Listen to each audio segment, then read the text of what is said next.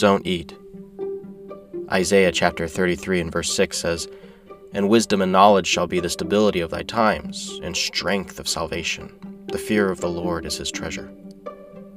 My daughter has recently developed a fear of eating because she had been eating beans one evening and accidentally choked on them.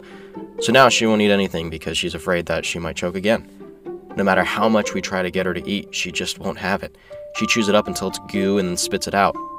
We explain that the food will help keep her alive and she can't live without it and how painful starvation is going to be, but it doesn't seem to entice her to eat.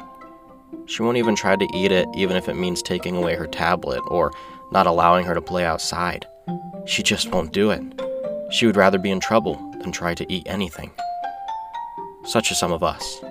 We may be Christians, but we don't enjoy feeding on God's Word. We know it sustains us and keeps us growing, but we're scared of choking on it.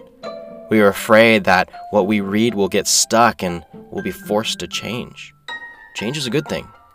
And it's with that wisdom and knowledge from God that we can have stability during some of the hardest times in our life and strengthen our salvation. Without feeding on God's Word, we're sailing on open waters without any direction of how to get to where we need to go. If you enjoy this devotional, you can buy the full 365-day devotional of Focused Fear anywhere books are sold.